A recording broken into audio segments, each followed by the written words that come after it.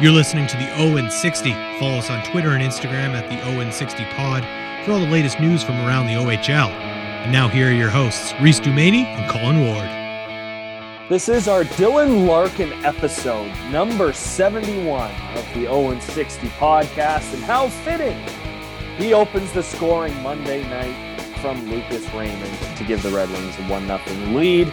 Thank you so much, everyone, for tuning in. Reese Dumaney along with Colin Ward. And Wardy gets a very nice assist for that open because it didn't even clue in when I went to check which episode this actually was. So shout out to him. When I'm out there snapping around the ASHL series for the boys, I mean, I'm out there snapping around. I'm a pass first guy. Sometimes I might have to put that C somewhere on the graphic this week. Yeah, we got to put a C up in the corner. Yeah, Dylan Larkin. And like the 71, we need like the number. I'll send you the jersey for the graph, the 71. Captain Larkin had to do it. In case any new listeners, Reese and I are big Red Wing fans, so just had to throw that out there too. On an absolute heater right now, Dylan Larkin. We got to support him. Stud. Lots to get to. This one, we kind of lucked out recording Monday night because a lot of trades went down on Monday afternoon, Monday morning. So we'll get to that, of course, as we get into segment number 2. The rundown kind of looks like this. We'll start with the featured game, the Ottawa 67s visiting the Hamilton Bulldogs this past Saturday. And then we don't have music yet. We're working on it. Get to the stat of the week. Colin Ward, always on the ball. Got two sets. We have some featured game stats, and then we have another stat. So it's going to be a fun one. Moving on, of course, the trades that went down on Monday. Coaching change in Erie. That came out of left field a little bit. Suspensions, they continue, unfortunately. Another slew foot. This time it's Grushnikov from the Hamilton Bulldogs. So we'll discuss that as well. Of course, Kirsten Welsh making her OHL debut, the first woman linesperson in OHL history. So that was a great event in Kitchener. We'll touch on that, of course. Rough game too. It was. She had to break up a few running toes. It was a rough game. Yeah. She had the veteran, though, Kevin Hastings, with her to help her out first game. I'm sure there's an adjustment period. So we will discuss Welsh making her debut. That was awesome to see at the Odd. Of course, we'll get to the players of the week and players and teams who stood out to us from this past week in the Ontario Hockey League. And then we will get to our featured game for this week. And we already know who it's going to be. Who knew? But it's a fun one. I'm not going to say yet. We'll get to that in our final segment of the show. But like you said, when we picked this game, like you said, a lot of listeners were wondering why we haven't done this team, the host team yet. Yeah. Because I can't spoil it. I was just about to spoil it. I was about to have a blonde. You were. I feel like you did spoil it there. Boom. On the ball. No. Did I? We're not starting over.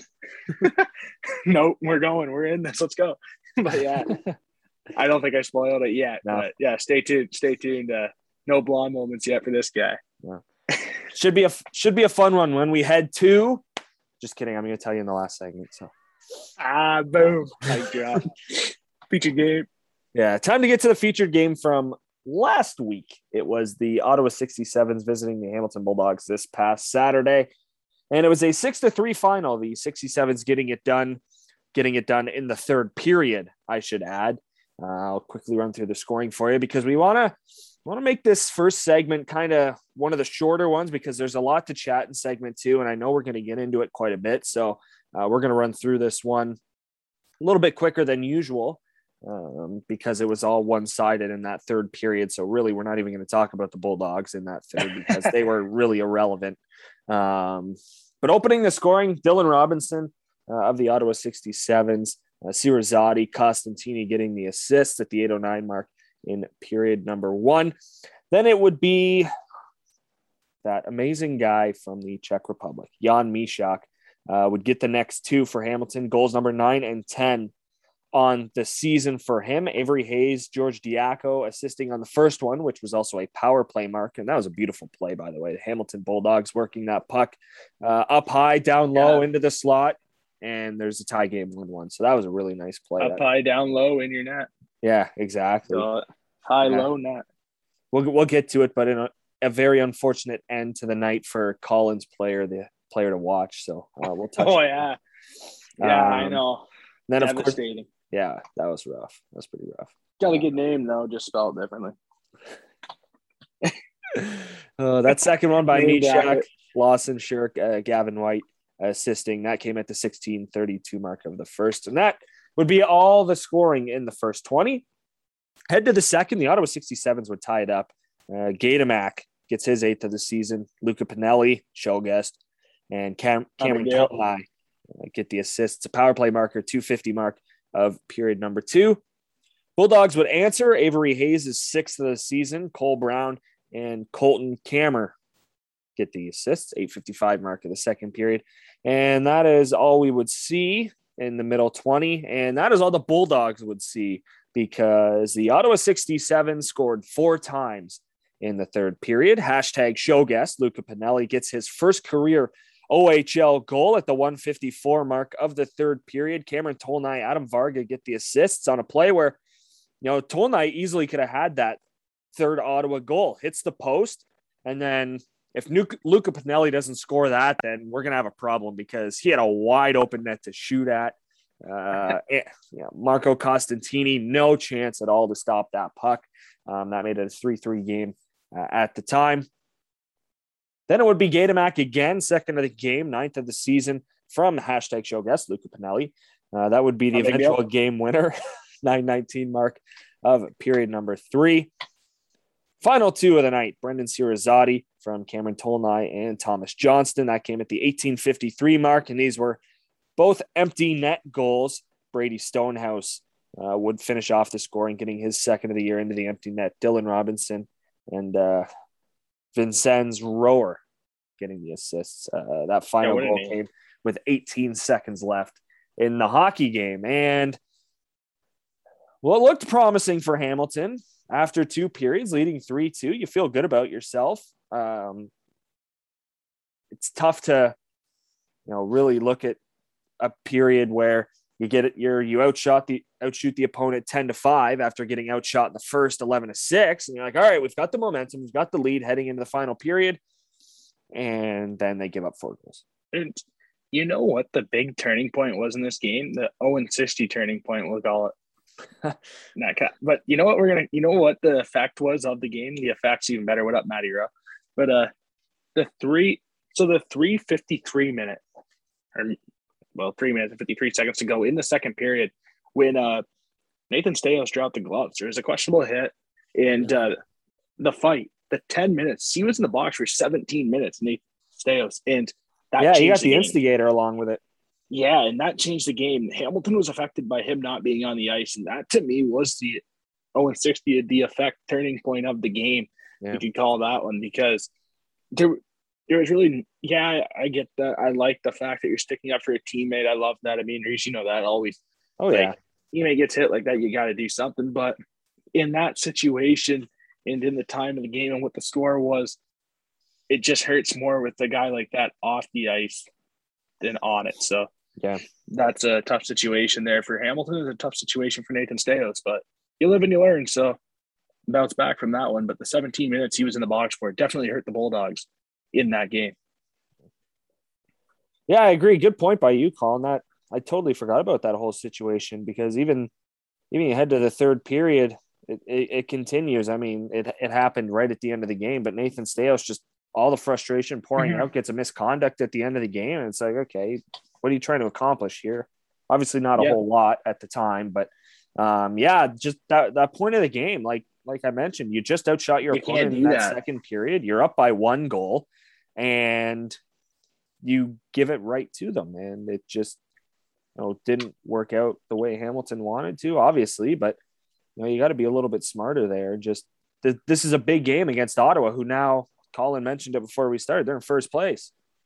And Hamilton, if you get a win, maybe you're not in first place, but you start something against a good Ottawa team, and you're 4 rolling. points away. But they Yeah, it's don't 4 get the points job away. done. And after this win, the Ottawa 67s go to Oshawa and win. And now they're on a nice little bit of a streak. So, and the Oshawa Generals lose 2 in a row. So yeah, right. Yeah, exactly. And we'll touch on this too in a bit, but there's no teams established yet in the Eastern Conference. There's no established teams yet in the Eastern Conference. We're still waiting for a bunch of teams to be what we thought they were. And the Hamilton Bulldogs, which I've learned from the last couple of weeks, we've watched them pretty close, Reese. And the one thing I've noticed, they'll look really good some nights. Your system's fun to watch. You can tell they're really engaged. But then there's some nights where you just physically grind on them if you're the opponents, and it wears them down.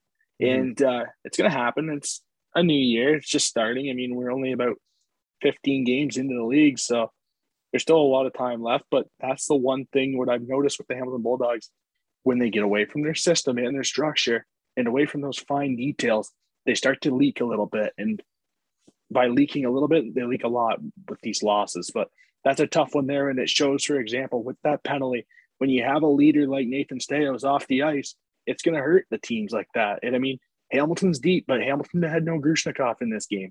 Yeah. Staios needs to be out there to get more minutes because the Grushnikov minutes are gone. And Grushnikov does a lot of penalty killing for them. 2 for 4 on the penalty kill. That's 50%. In a game like that, where you got to get a win, you're playing, it's a 4-point sway in the game. You got to get the 2 points. And they just failed to come up with it. And I mean, they got a big weekend this weekend, the Hamilton Bulldogs. So look for them to bounce back, but tough loss for them for sure. That's a devastating early season loss that could prove costly late in the year because those head-to-head matchups are so important. And everyone's going to say, oh, it's early. Yeah, but with the way the year is, you're going to have to win those because those are big losses for late in the year. Yeah, as we approach November 19th, this coming later in the week, that's the 1 month mark until they break for Christmas. And that's where you have to start measuring yourself as you get into that last month. All right, where are we at? The trade deadline's approaching. What are we doing here? Exactly. It's witching hour. Witching hour. That's what I want to call it, witching hour. It can be a nightmare real quick. It can be great, but it can be a nightmare real quick on your season if things don't turn out. And that's where buyers and sellers are trick or treats, you could call them. Either a trick or a treat. So we'll see. Yeah, turning our attention quickly to the goaltenders, I mentioned it. Colin McKenzie does not last the entire game, and I think this is more of an underrated part of the game than we thought. You could talk about the turning point with that fight with Nathan Staios, then getting the misconduct plus the extra 2 for instigating. Colin McKenzie pulled at the 8:55 mark of period number 2. In comes Will Cranley, and he is perfect. 14 for 14 in just over 31 minutes of action after Colin McKenzie only stops 9 of 12. And I look at that moment as you get a guy in there who's been in the league so long, and you expect him to do that. You know what? You want to know something about Colin McKenzie? If you haven't saw him play yet, he's identical to Cedric Andre. The way he moves is Cedric Andre. And Will Cranley coming in like that is just a veteran move. It's what veterans do. And props to him and props to Dave Cameron. That's a veteran coaching move. That's because, Reese, we both agreed on this one. We both thought, okay, it's about 11:52. We both thought, okay, another couple minutes, you might see McKenzie come back in. Just regroup. After the mid-period break, you mentioned that. Think a little bit, and then he might go back out there, but that wasn't the case. And it's a veteran coaching move by Dave Cameron. I mean, 2 out of the 3 goals were soft. They were ones that he would like to have back. No questions about that one. And the one goal that Mishak scored, the first goal, when he went from right to left and buried it far side over the glove, that's just a goal scorer's goal. That's just a snipe. And it's going to happen. But, hey, welcome to the OHL, Colin McKenzie. It's going to happen. You're not going to have your A stuff every game. Yeah, as for Marco Costantini, he stops 21 of 25. He really didn't have a stellar night. Of course, a couple of them, no goaltender on earth is going to stop. But just Hamilton didn't get the performance from their back end. I mean, they only give up 4. 2 of them were empty netters. So it's not like he was terrible in the game. Just all around, other than Will Cranley, I thought the starters were not good at all whatsoever for Hamilton and Ottawa. So it is a 6-3 final. 67s get the job done against the Hamilton Bulldogs. Colin was tracking the shots, and this kind of leads into our stat of the week a little bit. Tracked 4 players in the game, 2 aside. And we've got our findings from Mr. Ward doing the Lord's work, by the way. Matty Rowe, shout out to him for that. Yeah, thanks to the insider. I mean, I think I need a little bit of Lord's work here with the mustache, but we need some work on that one. So maybe I can get some help on the November going here. But yeah, I had Luca Pinelli, 3 shot attempts. Nice goal too. So he had 3 attempts in the game. Cameron Tolnai, 2 attempts. You can check it out on our Twitter as well. Both the shots were wrist shots from Tolnai. Lawson Shirt, 2 shots, all in the home plate area, as expected. Lawson Shirt gets a lot of chances inside. Had 1 on goal, 50%. And then Jan Misak, the star of the shot tracker on Saturday, that's for sure. 5 attempts, 2 goals. He's a leading goal scorer on the shot tracker this year. So nice. Shoes to fill. And 5 shots. Most of them from the home plate area on that left side where he can go to his forehand side from right to left. Like when we saw the 2 goals. Yeah. On 1 from the corner and 1 from the back door on the right side, which is interesting to see him get a net front present shot. So, Jan Misak playing big. I like it. Then also, we have a stat of the day. We'll go through a couple. We'll do the top. We'll do the top 5. We'll do the top 5 and the lowest 5 in the league. So, veteran presence, the oldest teams in the Ontario Hockey League so far this year. The oldest team in the OHL this year, Reese, the Windsor Spitfires. 2nd, Mississauga Steelheads. 3rd, Barrie Colts. 4th, Oshawa Generals. 5th, the London Knights. The youngest, and this is very, very encouraging for this team. The youngest team, the Guelph Storm. Very encouraged by this. 18.18 is their average age. Wow. That's the youngest team. And that's very encouraging. That's very encouraging if you're a Guelph Storm fan. Obviously got older today, adding an OA defenseman in that matter, Cameron Zaprika. So they got a little bit older, but they're still the youngest team in the Ontario Hockey League, even by making that move. 2nd's the Ottawa 67s, but get pretty good in the feature game. They got some good veterans there still, and they also got some good young players. I mean, Reese, as you mentioned, the puck explodes off Luca Pinelli's stick. Oh, yeah. Very good young team in Ottawa, the nation's capital. 3rd, the Saginaw Spirit. Kind of surprised, but they've had some transitioning. Obviously, going to lose guys like Perfetti. You're going to have to gain some young guys. They have it, and they have 4th, the Flint Firebirds, and 5th, the Peterborough Petes. So those are the 5 oldest and the 5 lowest. It's pretty interesting to see. Like, I didn't really expect Guelph to be the youngest team. Obviously, they have a lot of guys. They have a lot of guys in their draft here, and I didn't really expect London to be that old because they have about 11 guys on the central scouting rankings. It's like, how can you be that old? For whatever reason, I have their roster up 1, 2, 3, 4, 8, 9, 10. And no OA. We count the goaltenders. 11 rookies. Yeah, and 1 OA. Yeah. That's very shocking to see that stat, that the London Knights in the top 5 oldest teams, so sitting in at 5th on the dot. Mm-hmm. I mean, Barrie, yeah, I kind of see that. Kingston's in the 6th spot, Reese. Niagara in the 7th spot. Hamilton in the 8th. Sioux in the 9th, kind of surprising. That was kind of surprising to see Sioux in the 9th, Kitchener in the 10th spot. That's the top 10 oldest. That's pretty interesting to see. I like those stats. I have always like to see what the oldest is, what the youngest is. I mean, get a read on it. It's relatively close, but yeah, it's pretty interesting. Colin Ward with this week's stat of the day, presented by something. Well, maybe we'll get there. You don't know. Yeah. Then we'll play the theme song because it'll sound awesome.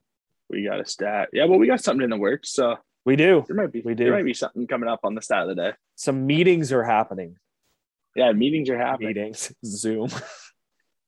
Tough to call them meetings. I hate the word meeting. It's just there's insider. Happening, yeah. Insider. I'm gonna speculate. What up, Brooksy? New York. I don't appreciate you not giving the most information. So, can you call yourself an insider? No, you cannot.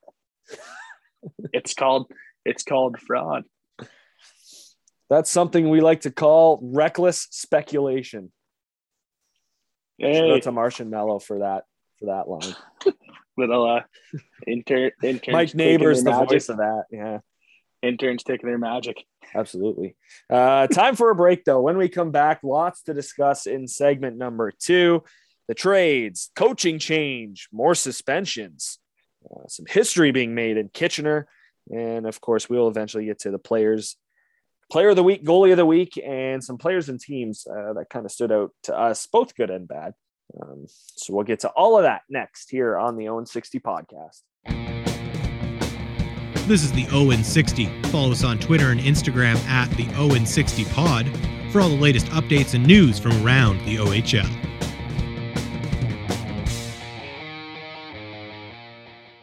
Welcome back to the Owen 60 podcast. I'm Reese Dumaney along with Colin Ward. Make sure to follow us on Twitter, Instagram, and Facebook at the Owen 60 podcast.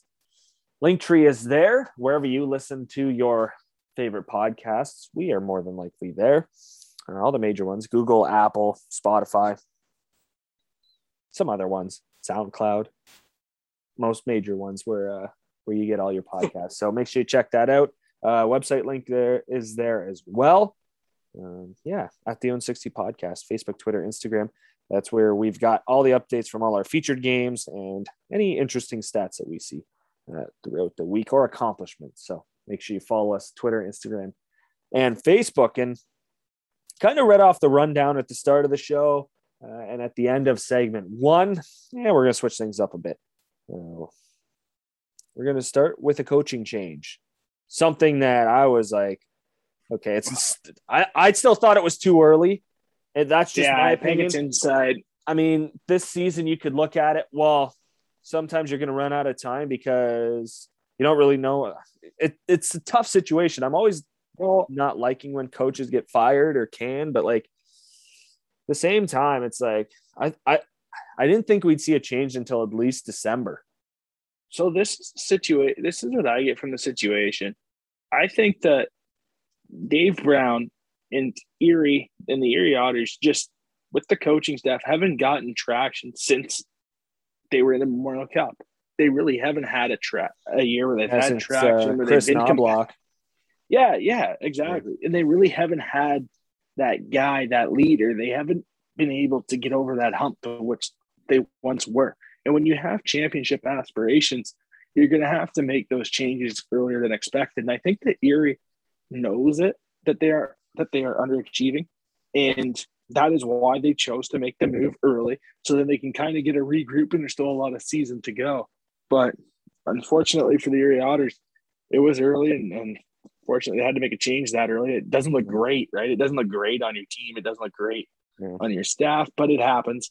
And it was the right move, when time comes. And Dave Brown's on the bench this year too with the Erie Otters. So it was and it was odd, right? Because like he's never really been on the bench for that club, right? You've always saw him in the press box when the Erie Otters are at games. I mean, it was kind of odd. So you knew something was close. And I mean, when you're on the bench, you're really going to get a close feel for it, and you see things happening, and just didn't like what he saw, and you had to make the tough change. I mean, I think fortunately and unfortunately, to make that tough move, sometimes it's a good move. Yeah. You got to make that tough move to win, and that's what he did. I think this almost looks like that situation with the Vancouver Canucks. Their ownership is on their road trip right now, and you could look at it the exact same way. Dave Brown being on the bench for the Otters, and it's like, okay, we've seen this before. Dave Brown just did it. Something's going to happen in Vancouver, and I think that's the exact same situation. I'm not disagreeing at all with the move. I think something had to be done. I mean, you had Jamie Drysdale on your team. You obviously have championship aspirations with a guy like that, and you really didn't come close. And you look at a rebuild too. Yeah, you look at a rebuild in the OHL. It really should only take 3 years max before you're back competing in the top 4 for 2 to 3 years. And it's been a little bit longer than that for the Erie Otters. Yeah, 18, 19 years old. You want your core to be. Yeah. When you're good. So yeah, exactly. 3 years. It's a tough one. I mean, Hoffman's getting older. They have some players there. And they haven't been able to get much. We saw Chad Yetman there, right, last season. Yep. And they had Jamie Drysdale. They had some good players there, and they just haven't been able to produce. And as a team, they have the potential, but let's see what they do here. And you might see them go on a run. I mean, they scored 4 goals on the weekend against a lot of Knights on Saturday. They scored a lot, but you got to build off that, right? A lot of Knights are probably the most established team right now in the Ontario Hockey League. They still have to make some moves, I think, to really compete at the Memorial Cup level or to be a legit top 4 contender in the playoffs, because the playoffs are a different animal. And they scored 4 goals against Brett Rocher. That's a step forward. I was gonna say that's a win. Exactly. Yeah. You score 4 goals. You score 4 goals against Brett Rocher. What's going to happen when you play a lesser opponent with a goaltender that isn't going to be on the World Junior team like that? Yeah. Brett Rocher is one of the most elite goaltenders in the Ontario Hockey League this year. That's a plus. That's a plus. It's a baby step forward. So just keep taking steps forward, and eventually you'll get to the big prize. And this is the move I think that had to be made. Yeah, just give you a couple quotes here. We'll start with General Manager Dave Brown in the article on ottershockey.com. He goes on to say, BJ has been a staple of our hockey operations department for the last 6 seasons, and we're thrilled to promote him to the head coaching role. Coach Adams has showcased great pride, dedication, and patience in this organization, and we have full confidence in him as our head coach. In that quote there, it's a lot like similar to college, right? When you have that coach in waiting, Adams was that coach in waiting. Okay, he's the understudy, right? You get to know the system, slowly put your own system in, let the players buy into what you have, and then eventually you'll be the guy. Now's the time. He is the guy. So I just want to quickly make a comparison there, because that's what it sounds a lot like in that quote, that, okay, you're going to come in as a young guy, you're going to get 6 years, right? You've been there a while. Yep. It's a lot like a head coach in waiting type role in college, where it's so similar. Okay, you're going to get this small role. You're going to maybe start with video. You're going to start, okay, you're going to run the D. Okay, now you get special teams. You get the penalty kill and the D. And next thing you know, now you're the head coach. That's solid. Yeah, he, as an assistant, served under Chris Knobloch.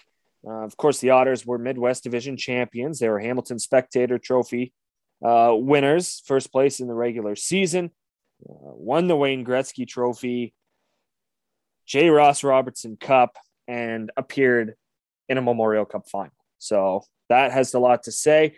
In those 6 years, like Colin, you mentioned, he got the penalty kill, and the Otters were one of the best. They had one of the best, one of the top 5 units 3 times, including a 4th place ranking in the 1920 season, with an improvement rate of 14.4%, cutting power play goals allowed by nearly half from the previous season. So basically, it's like we just mentioned, Reese, it's like you're going to get this, you're going to get a small role, next thing you're going to get the big role, and then when that time comes, you're going to get the big role. And now that time has come, and I think the Erie Otters want to get back to their old ways of how they do things in Erie. And that is, in those quotes, that's exactly what I take out of that. Okay, you're the coach in waiting, you're going to do something small, and you're going to do really good at it. And then eventually you're going to do something medium, you do really good at that, and then you just work your way up. And yes, Erie's penalty kill has been great. It also helps when you have a defenseman like Jamie Drysdale out there too. Yeah, a little bit, Yeah. And then when you get a speed guy like Yatman, that helps a lot. But exactly, it's huge to see that. And Adams is a detailed guy, and Dave Brown's a detailed GM. They want details in the game, and those penalty kill. Reese, as you know, you're a huge penalty kill fan. You're a huge special teams guy yourself. When you see that, when you see stuff like that, it's huge, the details in the game. Those little details are huge. Yeah. Going up 14% like that on the penalty kill, that's incredible. That's incredible. That's a stat of the day. And that's incredible to see. And those are the details that the Erie Otters need to get better on. Those are the details the Erie Otters had when they were in the Memorial Cup. And because you could arguably say the Erie Otters, they had Connor McDavid, but you could say they got better without Connor McDavid years after. Yeah, they went to Memorial Cup without Connor McDavid. You could, as a team, and those details they got from the McDavid era were massive. They lost those details. Now they're getting them back. They know that. Dave Brown's a detailed guy. Adams is a detailed guy. I like the move. I really do. Just a couple quick quotes here before you move on. Shout out to Sean Bednard, voice of the Erie Otters, for tweeting these out, quotes from his media availability with the local media in Erie, Pennsylvania. Just read a couple here for you. He says that he's been waiting for an opportunity to be a head coach. for a long time. He's excited about it, ready for the challenge of it, and ready to go. He goes on to say, it's a new start, new beginning here. The attitude has been great, very positive, and a lot of positive energy in the locker room and on the ice. Hopefully we can keep this and keep moving forward. And then just one more here. We still are a young team with a number of first-year guys. Mistakes are going to happen. But that being said, we've got to keep working on the details of our game and being tighter in coverage and knowing where to be in certain situations. So just a couple words from the newest head coach, BJ Adams.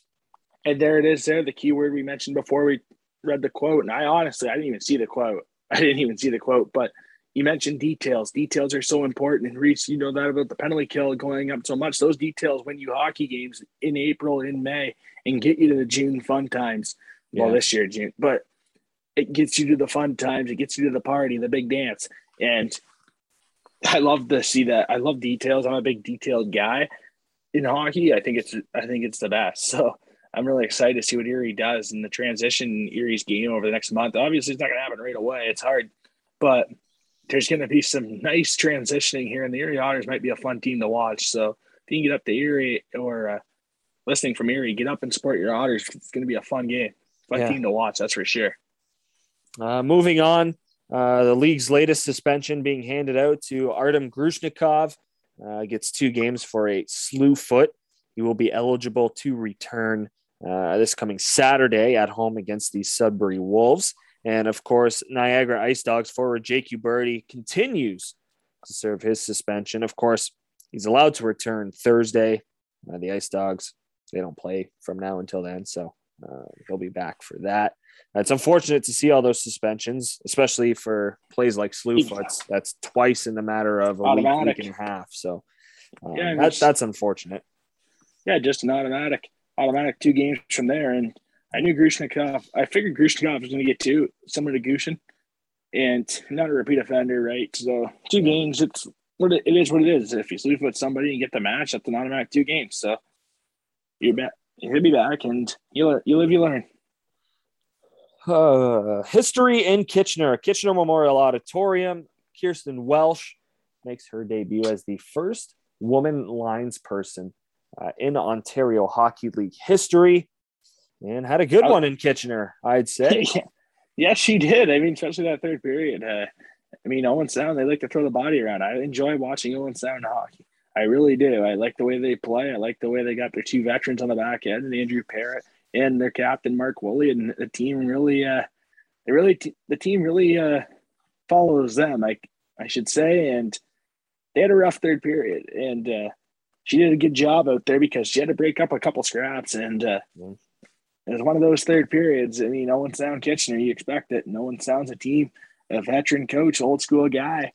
They're gonna have those games. So it was nice to see. I guess if you're a lines person or a referee, any official, you like those games, right? It keeps you busy, I guess. So those are that was a fun first debut, I would say. Yeah, we had a fight, had a misconduct, had 4 misconducts. Yeah. I should say. It was one of those games. Yeah, in a game that Kitchener looked like they were on cruise control, 2-0, heading into the third period. And then, of course, who else but show intern Gavin Bryant starts it up. Not a big deal. Owen Sound wins 4-2. So, 13. yeah, again. Natsukian. Oh, man. Again, congratulations, Kirsten Welsh, making history. First woman linesperson in Ontario Hockey League history. Now to the trades. And it was busy. Colin started lighting up my phone a little bit while I was at work. 3 deals made on Wednesday. We'll kind of quickly run through them. Not quickly, but we'll try and run through them in order. Well, we can start. You know what? We'll start with the these really aren't too complicated. So, yeah, we'll start with the Owen Sound attack and the Saginaw Spirit. It was Braden Hislop going over from the he plays for he's currently with the Elmira Sugar Kings. he goes to Saginaw. It's a depth move for a 9th-round pick in this year's draft, 2022 draft. It's just one of those moves. Give him a chance to play. Owen sounds very deep. We saw that this year, and chances of likelihood of him getting a chance in that lineup with his age at where it is very unlikely. So get him a chance to play in Saginaw. Good opportunity for him. All the best. Good luck. Yeah. I'll go. You know what? I'll go to the second one first, which is a big move.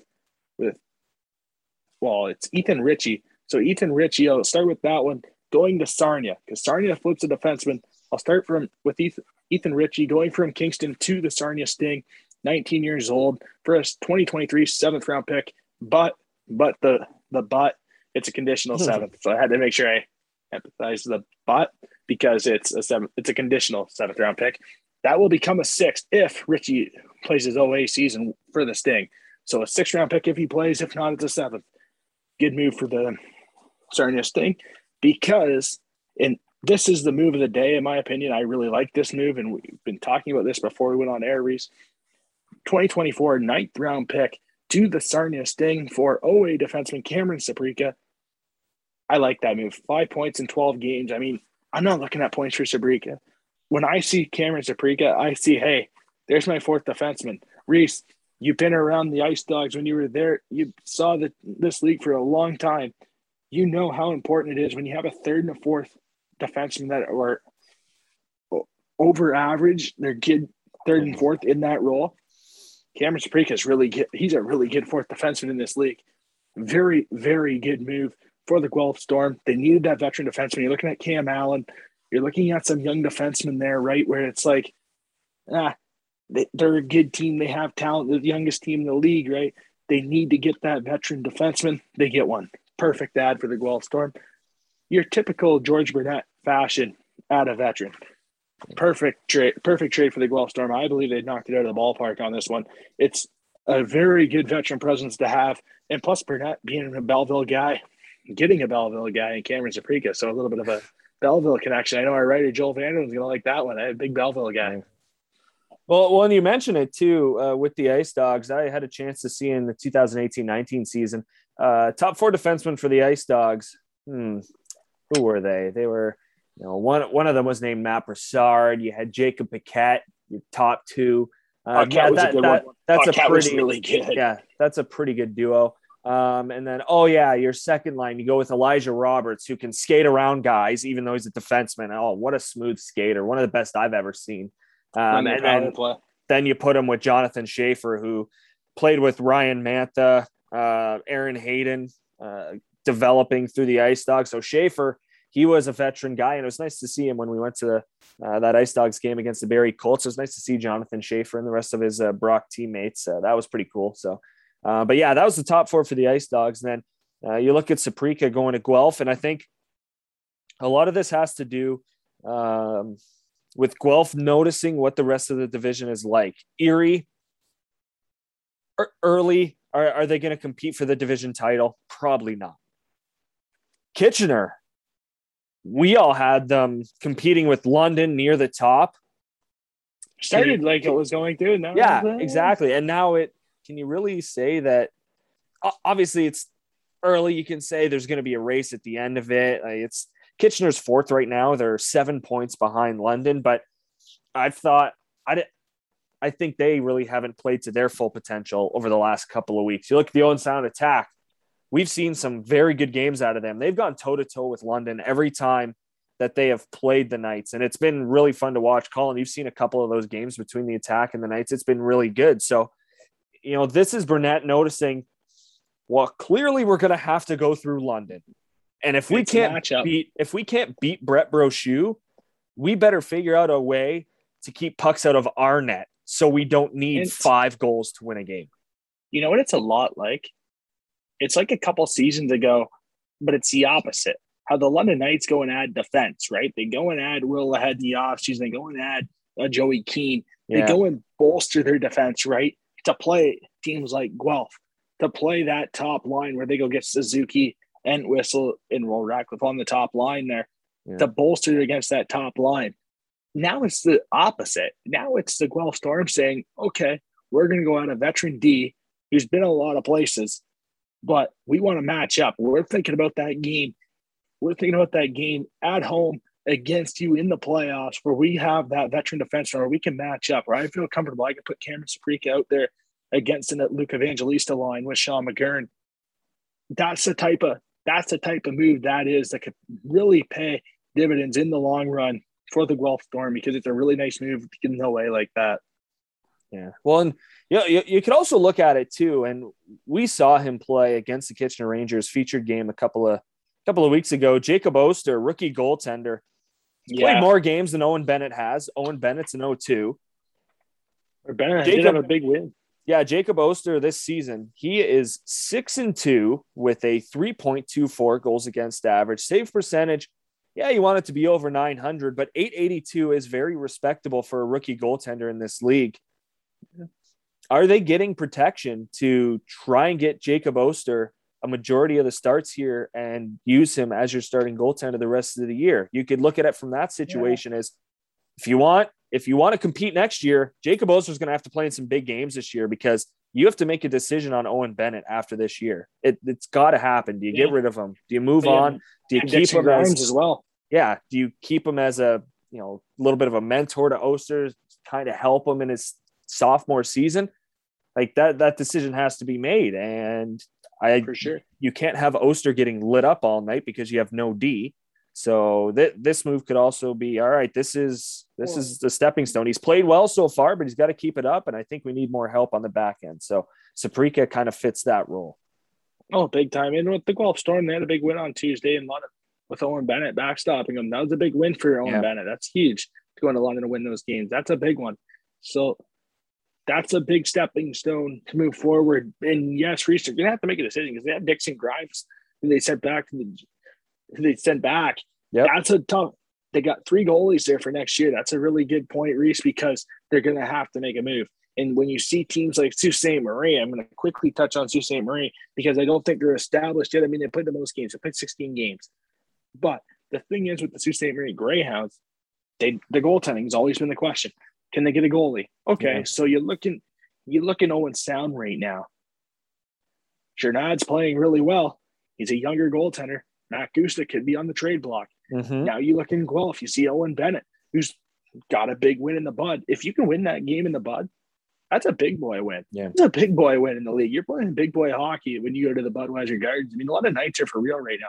We only have 2 losses on the season, 1 in regulation. To go in there and give them their second loss, losing 2 in a row, that's pretty massive. Yeah. And that's a big time win. So you never know. And I would not be surprised if teams are calling Owen Sound and Guelph, looking at Owen Bennett and looking at Matt Guzda, because those are 2 veteran goaltenders. And you look at Sault Ste. Marie, who needs a goaltender. Keep an eye out for that one, because there's going to be a couple of moves to be made at the deadline. Obviously not right away. I'm not saying it's going to happen, but there's going to be options there, and those are definitely big options if you want to improve your goaltending to make a run. Yeah, well, we've seen moves like this before. We've seen moves where you go out and acquire these overage guys, or 4th-year guys, I guess you could say, where, even if the Guelph Storm say, do we actually have a chance to, compete for a championship? And obviously, if you could bring in Saprika, yeah, you think you do, 100%. But we've seen moves like this where you get those older guys and you're thinking, what was the point of that? They are not close. There's really no point in going acquire him. Ice Dogs, perfect example. Adrian Beraldo, stellar for the Ice Dogs. And I don't think that you could have gotten a better guy to help develop young goaltenders. And that's a situation where I look at it. I don't like, this doesn't make Guelph. It makes Guelph a contender. Does it make them a favorite? In my opinion, no. But they do have 1 and 3 more times before the break. Yeah, that can really sway a decision. That's up to 8 points. Yeah, that's pretty big. This could also be a future move where you get them to teach, and what better way to do that? You've got a great coach. You've got a great coaching staff in Guelph. They're in great hands. You saw what they did to the London Knights in the George 2019 playoffs. Like you know they're going to have guys competing every night, and whether this is a development new move or if it's a move to begin something to get the domino effect going, say, hey, this is the first of many. We're going for it. I don't know. We'll have to wait and see. It works out both situations. Works out both ways. You know who really benefits from this situation? Cam Allen. Oh, yeah. Third overall pick. Now you get that opportunity. You put it with Sabrika. You get that opportunity to let Allen join the rush a little bit, get some offense going. Everyone's talking about Richie Musty. Take a look here and be ready because you might see Cam Allen explode onto the scene. I mean, I love his game. I think he's one of the best. I think he's the best young defenseman in the game with Ty Nelson. I'm very excited to see what he can do out of this. Yeah, Cam Allen so far this season, 16 games played, 8 points, 3 goals, 5 assists for him. And he's a +4. Rookie defenseman, +4 on a Guelph team that is pretty good right now. They're third in the Western Conference for the time being. Obviously, I don't like looking at standings this early on, but we've mentioned it. The 19th is coming, and that's the 1 month mark till Christmas. So that's kind of where you mark your team from moving forward. So, lots of trades on Monday. It was good. It was nice that we record Monday nights, that we got those trades. I mean, I like to thank those teams. Thank you to the Sarnia Sting, especially making 2 moves. Thank you, Guelph. Yeah. Thank you, Kingston. Thank you, Saginaw. Thank you, Owen Sound. Appreciate that. Thank you. Worked out well. Appreciate it. Yeah. Appreciate that. One more topic to get to, and I think this will lead into a bigger discussion, which will take us a little bit longer than we probably should be, but not the first time. It happens. We'll get to our players of the week first, and then this will kind of lead into that discussion about other guys that we thought stood out, including teams as well. So we will start with the player of the week, and it is Antonio Strangis of the London Knights. He had himself quite a week, I'd say. Scored 3 times, 4 assists, 7 points over 3 games. Dallas Stars prospect, doing really well this past week. Oh, big time. Big time. It was a really good week. I mean, obviously the question is with Antonio Strangis was about everyone knew he was a good skater, but can he contribute offensively? Can he take that step forward? And if he can build off this, he can. That's for sure. Guys that have also been given recognition this past week for having great weeks. Lucas Edmonds, 7 points, including a goal, 6 assists over 3 games. First star honors and Saturday shootout win over the Steelheads on CBC. And then hashtag show guest, Pasquale Zito of the Windsor Spitfires. 2 goals, 3 assists for 5 points in 2 games for the Windsor Spitfires this past week. Moving on, goaltender of the week is Mr. Joe Verbetic of the North Bay Battalion. 1-0-1 with a .96 goals against average, save percentage north of 950 at 956. Yeah, very good. And then Tristan Lennox having a big week as well. So that's very good for Verbetic. It was just a matter of time. I mean, very good North Bay team, very underrated North Bay. So 2 good picks, 2 very well deserving, and they had a lot of company. So that's nice to see. I mean, the league's really close this year. And I mean, obviously, like I've mentioned, there's no teams really established yet. I mean, you could argue, the London Knights are 11-1-1, but I watched them play and I'm thinking, where's my guy that can walk off the wall and just snipe, score 50, no problem, that Connor McMichael? Where's that powerful shot from the point, like an Evan Bouchard? Even Ryan Merkley never had the power on the shot, but Ryan Merkley can get a puck through a seam better than anybody in the league at that defensive position on that power play spot or the quarterback spot on the power play. I mean, he was better than most. So it's interesting to see what's going to happen there in London. I'm sure they're going to discuss about it when you're 11-1-1. I'm sure they're going to look into getting that guy that can really snipe. But that's one thing to look out for it with the London Knights. You might see a goal scored move coming there at the deadline for the London Knights. Mm-hmm. Yeah, well, and that leads us into in our opinions, probably the biggest discussion other than the trades for sure. But, we get to that month mark and we'll have a chat about this more than likely heading into Christmas in the World Juniors. But where exactly are we right now with all these teams? You talk about, the Londons, 23 points. They are 3 points better than the Sault Ste. Marie Greyhounds with 3 games in hand. And you're thinking, wow, that's a really nice spot to be in. But they're not the highest, like you mentioned, goals. 53 on the year for the Knights. They're plus 20, which is really good. But Sault Ste. Marie Greyhounds, Sault Ste. Marie Greyhounds have scored 73 times. 65 times the Guelph Storm have scored. Those are the only 2 above the London Knights in the Western Conference. In the East, Ottawa's put 59 in the back of the net, 64 for the North Bay Battalion as they lead that Central Division. 57 goals scored for the Kingston Frontenacs, 56 for the Oshawa Generals, 54 for the Barrie Colts. And even Sudbury, they're in 8th place, but they've only scored 2 less goals than the London Knights, and they've scored 51. And how big of a concern is that actually? You're first place. Why is this even a discussion right now, Colin? Well, with the East, it's a lot different right now. The West is so much structured, and they're going through different goaltending. I mean, there's a lot of elite goaltenders in the West, and it's not a knock to the Eastern Conference at all. But there's a lot more elite goaltending in the West than the East. So that's one thing where you could say, okay, that favors you a little bit. But with the Knights, they just need that goal scorer, I think. I mean, I think they need that guy that can play on that can put the puck in the net with the Luke Evangelistas and the Sean McGurns. I think they need that guy that can really score. And you'll have a lot of space playing with those 2 guys. They do a really good job. They need that guy that can put the puck in the net. One point is, though, they've had some success over the weekend here with a show guest, Brody Crane, starting to score. So that's massive because that's what he's going to do in the future there. For sure, he's going to score goals there. And that's nice to see, but they're going to need that veteran guy that can come in and score. They only have 1 away. How often do a lot of Knights go all in with only 1 away? You never see it. So, and that was an acquisition with Cody Morgan.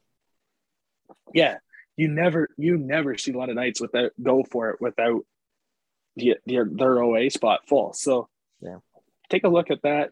That's something to note maybe for the future, because I'm sure they're going to be going all in. I mean, you're in first place, and they're obviously going for the Memorial Cup this season, but they're going to have to add to their OAs and possibly a goal scorer. So look for that Kevin Hancock type ad from a few seasons back. Look for that type ad. Also talk about the Sioux Greyhounds. You saw them, Colin, and there's a guy that we expect to be great. And obviously one night you could suck. The next night you could be great. But O'Rourke, Colin, you really weren't impressed with him at the Bud. Yeah, well, he had a nice shorthanded goal, but I mean, a guy like that in space, you can score like that with that much talent, right? Out of the box breakaway. Unreal Selly, though. That was unreal. That was hilarious. That was awesome, but that's a Selly ice taste. Yeah. Yeah. But I wasn't that impressed with him in his own end. I didn't think it was I thought his stick got invisible at times where guy could fit the seam pass right through the stick. I mean, wasn't very hard on the puck. So it's just minor stuff like that. But those minor details go a long way to win hockey games. And it was just an off night, it felt like, for the Sioux Greyhounds until the third period. Felt like the first 40, they were just kind of bust leg a little bit, which it could have been the case. I mean, that's a long drive from Sault Ste. Marie to London. So that's a situation there where it would be nice to pick up. And yes, Reese, it's just one game. So we'll see. We'll see what happens. Another ad I wanted to add, though, who looked really good was Tanner Dickinson, number 71 for the Sault Ste. Marie Greyhounds. Very, very quick player. Very good first step. The center for the Greyhounds, that is, too. Very good first step, gets up in the play quick. Really, first guy back in his own end, first guy to lead the rush out with the puck. Just a high skill set, in my opinion. I think it's a good pick for the St. Louis Blues in the 4th round in 2020. I think that's a really good pick for them. So watch out for Tanner Dickinson, because you might see a little bit of a bump throughout the year. And I mean, obviously he's having a good season, so I'm not surprised. Yeah, well, in the way Sioux's playing, they seem like really the way early favorites to win that Western or that West Division. Yeah. You see them up 20 points, second place. Obviously, leader of the divisions get 1 and 2 automatically. The next closest team to them are the Windsor Spitfires, even with 3 games in hand, 6 points behind the Sioux Greyhounds. And if the Greyhounds want to, they could quickly run away with this and have a commanding, possibly 10-point lead heading into Christmas. You never really know. Obviously, still lots of time after that, but the Sioux Greyhounds, really nice start for them, 10-6-0 to begin their season. And then in the East, and we kind of mentioned it in that first segment, early second segment, about who do we pick here? Who's got the best chance to win? Do we say everybody? Do we say nobody? Like first place, the Ottawa 67s, 21 points. 8th place, Sudbury Wolves, 13. 8 points is a wide mark, but in November, it really isn't. No, and I mean, it's weird to see the Eastern Conference because, like we mentioned before, there really isn't any teams established yet. There's no teams that have really showed that they're ready to take the division by the horns and say, this is our division, we're winning it. It really hasn't been. I mean, like we said, the Oshawa Generals look good. Next thing you know, they lose 2 in a row. Yeah. Hamilton Bulldogs, they start to hit their stride. Next thing you know, they lose a couple games in a row. I mean, Ottawa 67s, it feels like whatever team is in that top spot, the next weekend they're in like the 3rd spot or the 4th spot. Mm-hmm. It's changing every week. It's like the stocks, but it's unique. It's unique. I mean, 59 goals scored for the Ottawa 67s, 55 goals against. That's too much against, in my opinion. So they're going to have to clean that up if they want to stick it out. I mean, the Hamilton Bulldogs, 51 goals for, 49 against. That's not impressive at all. And I mean, the North Bay Battalion are sitting there looking real pretty with you look at that, 64 goals for and 50 against. And even that's nothing great compared to the West, but it's better than nothing. So, yeah. Well, and you think 8 points is a wide gap between 1st and 8th. 1st and 7th is only separated by 5. It's a lot like the Western Conference. Mississauga's that 7th team with 16 points. Do you remember that Western Conference pre-COVID from like 9th to 5th? It was like 3 points. Yeah. That's what this is going to be like, but in the East this year. So that's going to be fun. And I think in the playoffs, you might see some upsets because of that. If it stays the same, obviously it's going to change, but if it stays the same, there's going to be some upsets. Yeah, and that's going to be exciting. I hope more teams decide to buy and sell because that really makes it exciting, but it evens out. Yeah, that's the thing about the first round. I want it to be competitive for once. And I think this is the one year that we could get these series going 6 or 7 games, and that's what could be exciting. And I know I really shouldn't be saying this, and it's tough for me to say this because it's so early. And I mean, 14 games played in 15 games, but I don't even want to say it. But right now, if it started, it would be Barrie Hamilton 6-3, 6-3. Obviously, it means nothing, but I'm just saying, like, Kingston Oshawa would be a good series too, 4-5.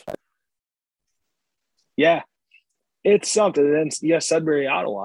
That would be.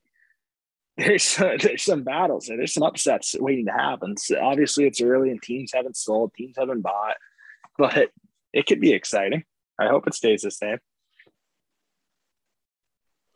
That would be nice. Absolutely. Good chat, man. Nice chat. Second segment there. Oh yeah, it was fun. It was a fun one. Always is. Time to take a break though. When we come back, we've got our featured game for this week. It took a lot shorter time to figure it out because we decided after the Hamilton Ottawa game, like that night, while we were watching the Wings and Habs. So it could be a fun one. We'll preview it for you, and we will be there, hopefully, waiting for approval. But it would be nice to be there. So we will discuss our featured game after this break here on the Owen 60 podcast. This is the Owen 60. Follow us on Twitter and Instagram at the Owen 60 pod for all the latest updates and news from around the OHL.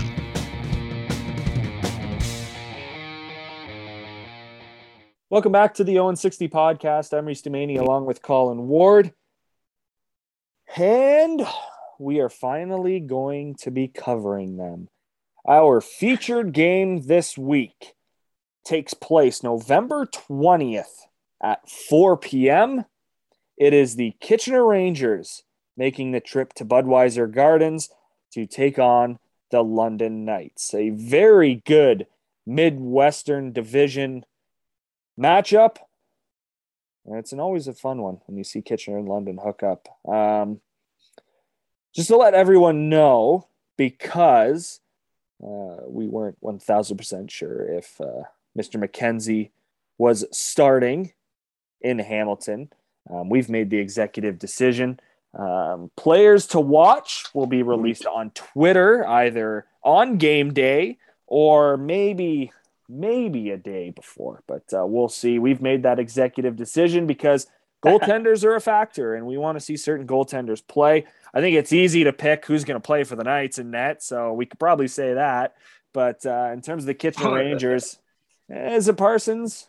Maybe, probably, but yeah. What are you looking for out of this one, Colin, between Kitchener and London? I'm looking for a very spirited matchup here. I really am. I mean, it's a 3-3 for both teams. I mean, Saturday, Sunday, Friday, Saturday, Sunday for both teams. So it's going to be interesting. The last two games of the weekend, head to head. I think it's going to be spirited. I think there might be a little bit of play through the motions, a little bit of feel it out.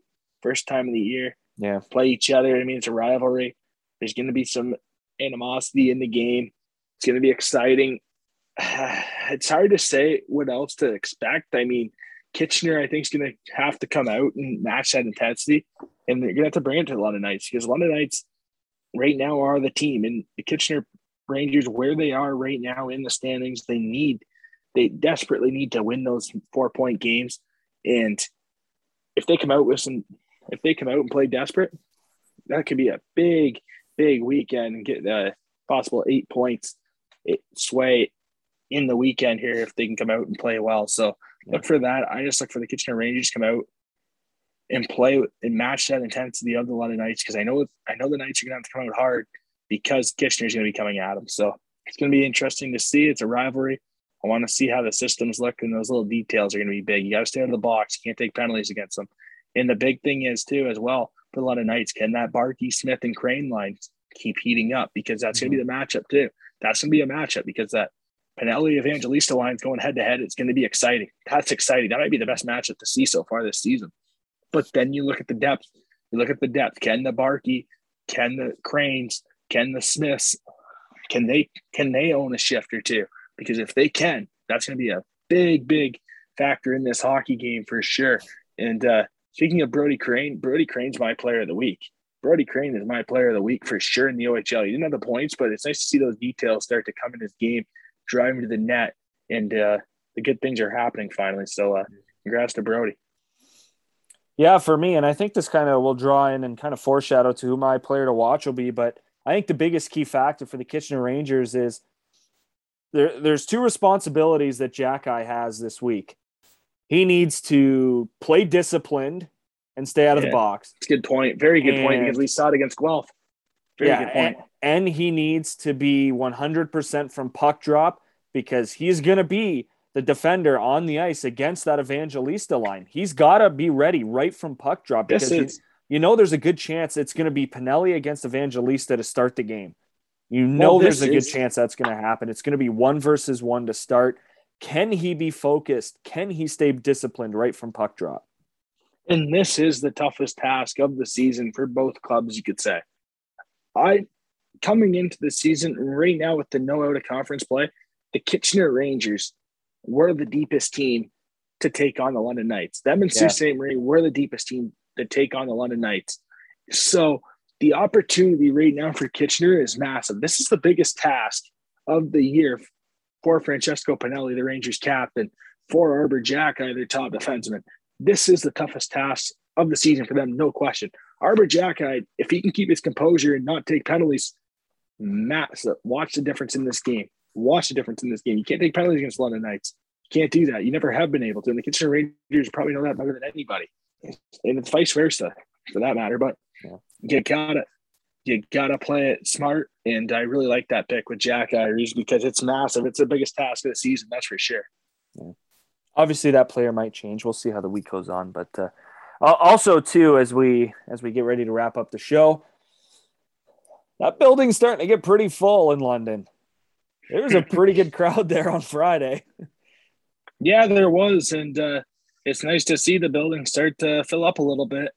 And it's exciting, that's for sure. Yeah. So we'll see if that plays out as a factor. I'm sure it will in London. Always have good crowds, especially against the Kitchener Rangers. May get a few Rangers fans making the trip down. A very favorable start time, 4:00 in London. That's very favorable. Very rare too. It's very rare those 4:00 games. It's odd for London because it doesn't really matter what time the nights start because they sell out anyway. So it's weird. Interesting. It's interesting. They could play that Saturday night at 7 and still sell out. Even though the Leafs are playing on Hockey Night in Canada, they can still sell out. Yeah, it's just the Leafs. Who cares? Yeah, that's true. All right. Yeah. So that is going down Saturday, November 20th, 4 p.m. at Budweiser Gardens. The Kitchener Rangers are taking on the London Knights. That wraps up the show for this week. The Dylan Larkin edition of the show, episode number 71. Put a nice little C on it. And it was fun. This was the best. Like we said, thank you to the teams who made trades. That was great. Yeah, that second segment got me. Yeah, that was clutch right there. Can't wait for the deadline. That second segment's going to be. Oh, yeah. It'll be fun. Yeah, can't wait. A couple months. Play the horn. Thanks so much for tuning in, everyone. Stay tuned at the On60 podcast for that featured game on November 20th. And we will chat in 7 days.